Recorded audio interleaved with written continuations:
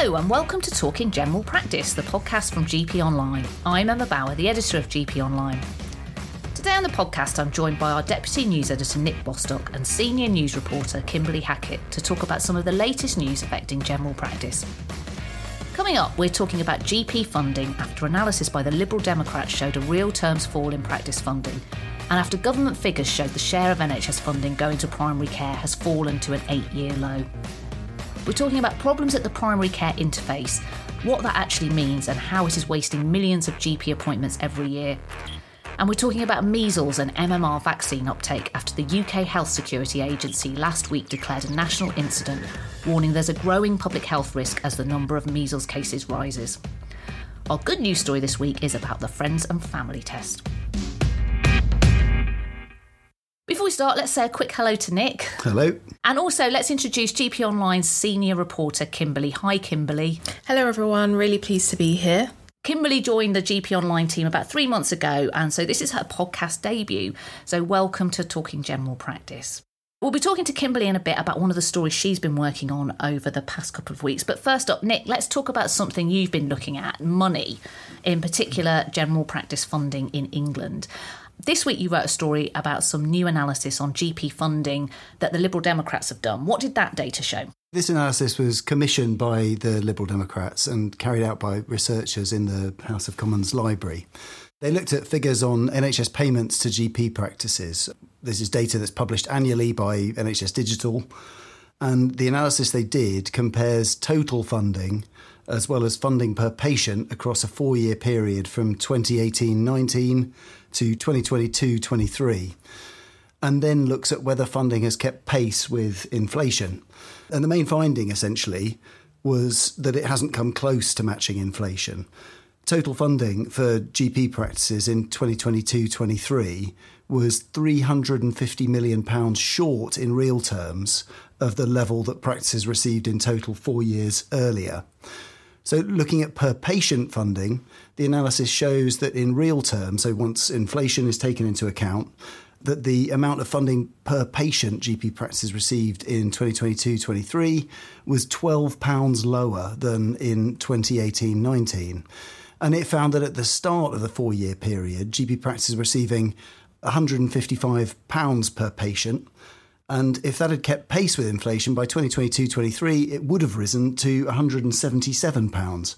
But in fact, it only rose to £165, so well short of the level needed to even match inflation, let alone actually provide any extra funding.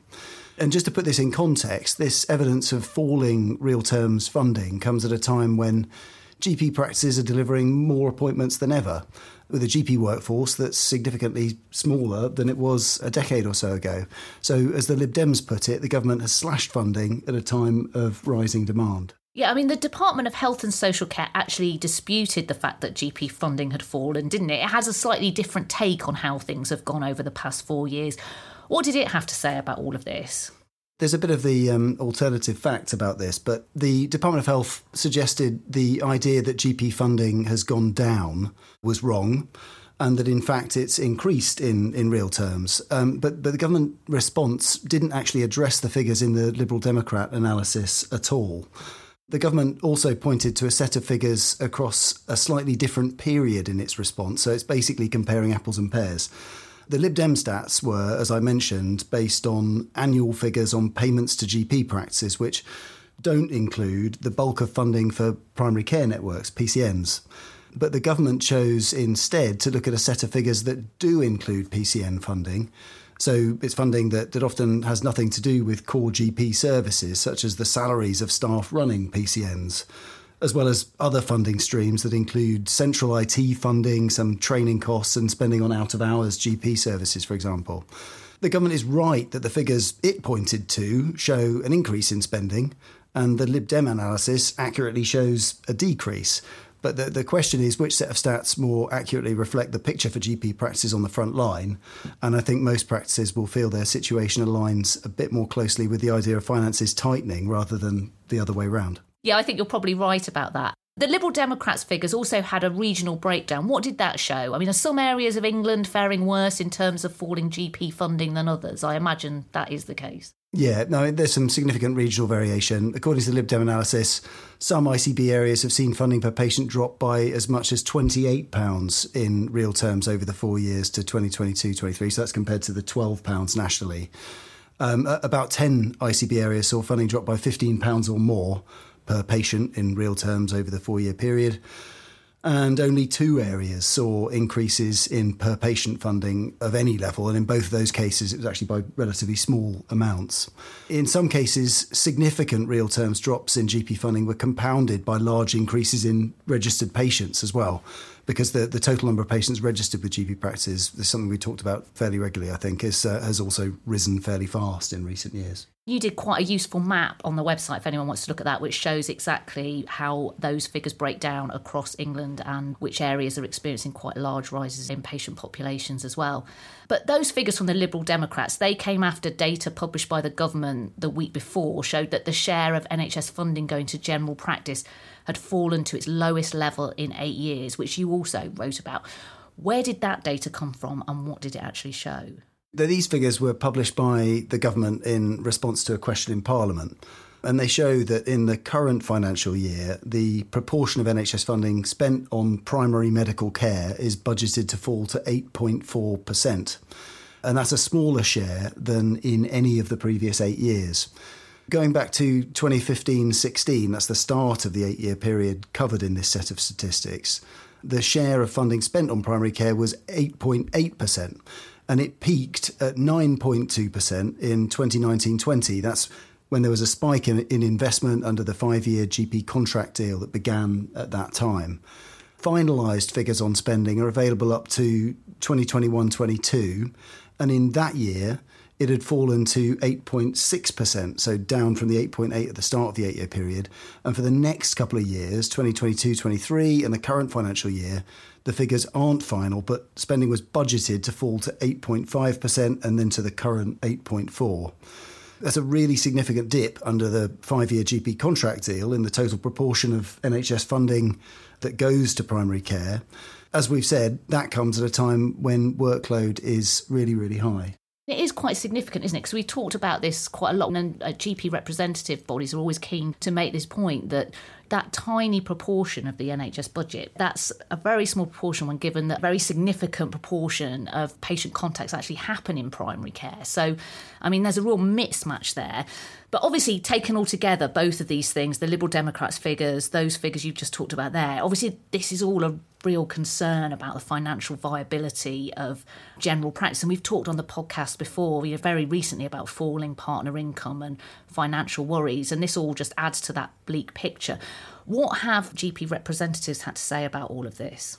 The RCGP response to both of these sets of figures, the ones on the share of NHS funding general practice receives and on the falling real terms income, are actually really similar. They warn that driving down funding for general practice makes absolutely no sense. One figure the college has become fond of quoting lately comes from a report published at the end of last summer by the NHS Confederation. And that said that for every £1 invested in primary or community care, there's up to a £14 return back to the national economy. So investment in general practice literally generates tens of billions of pounds more for the wider economy, according to that analysis.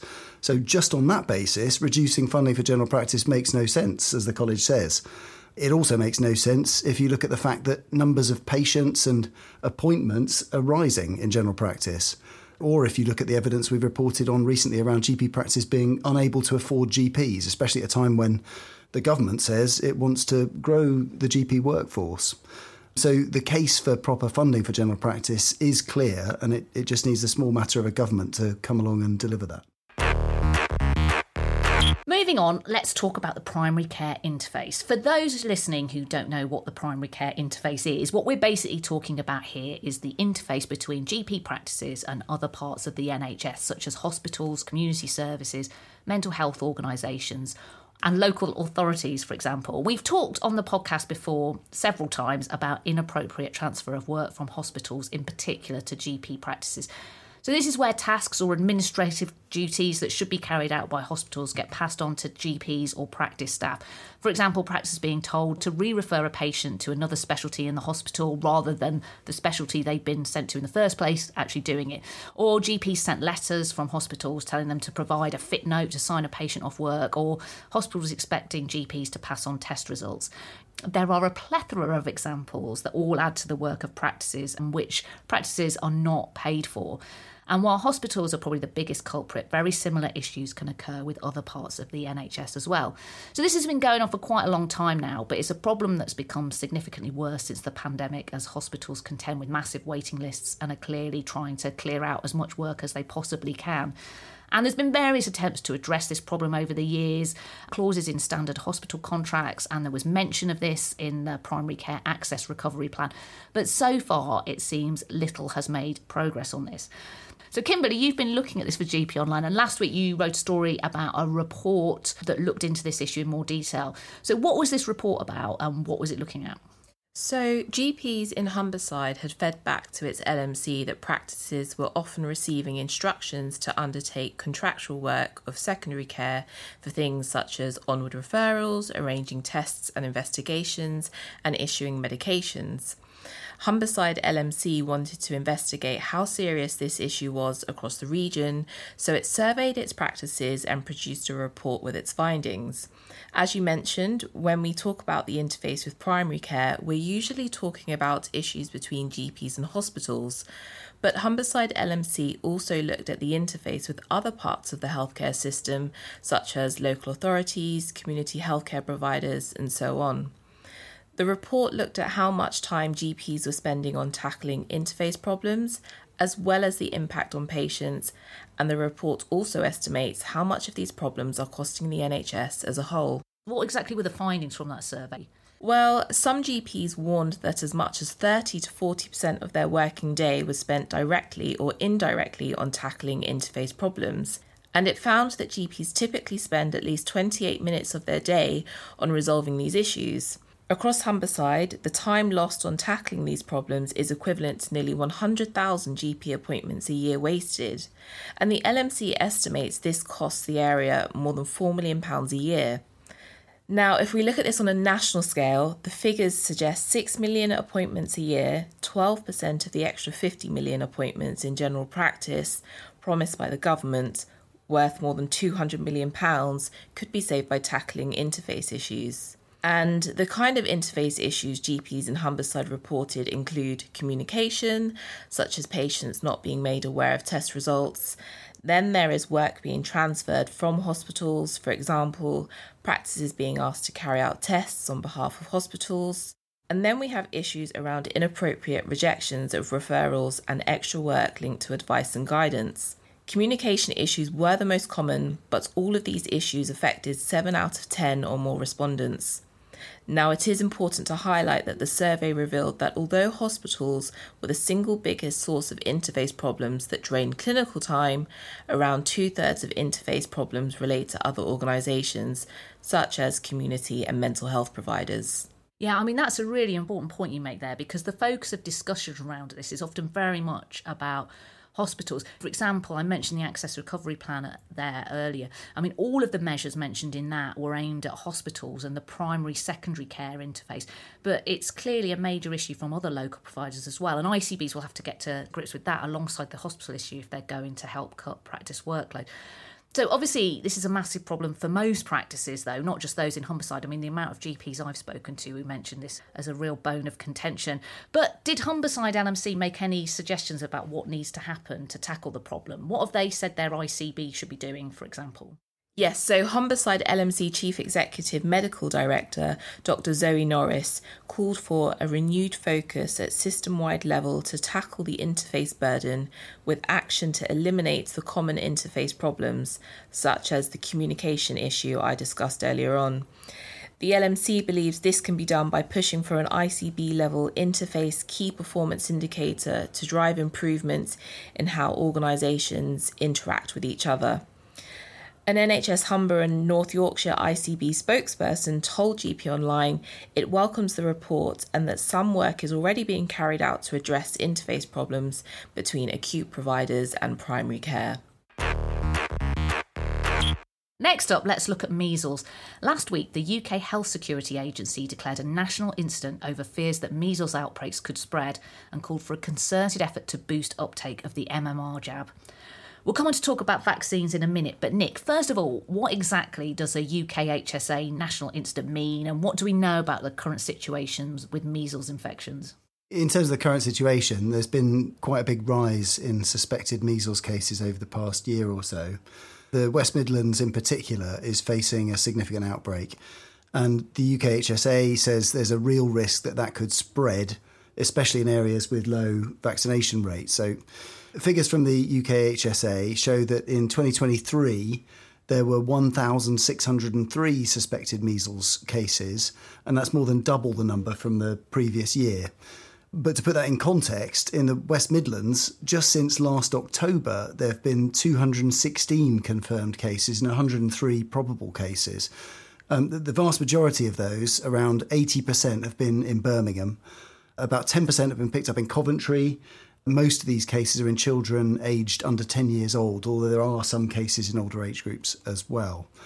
The UKHSA actually warned last summer that outbreaks were possible because of low vaccination rates. And as you said, there's now this push to drive up rates of MMR vaccination. The fact that the UKHSA has declared a national incident is a bit like stepping up alert levels. It says putting this label on the measles outbreak is a signal internally within the agency that there's a growing public health risk, and it basically frees up some resources to focus on trying to limit the spread of measles and offer support to areas that are at particular risk.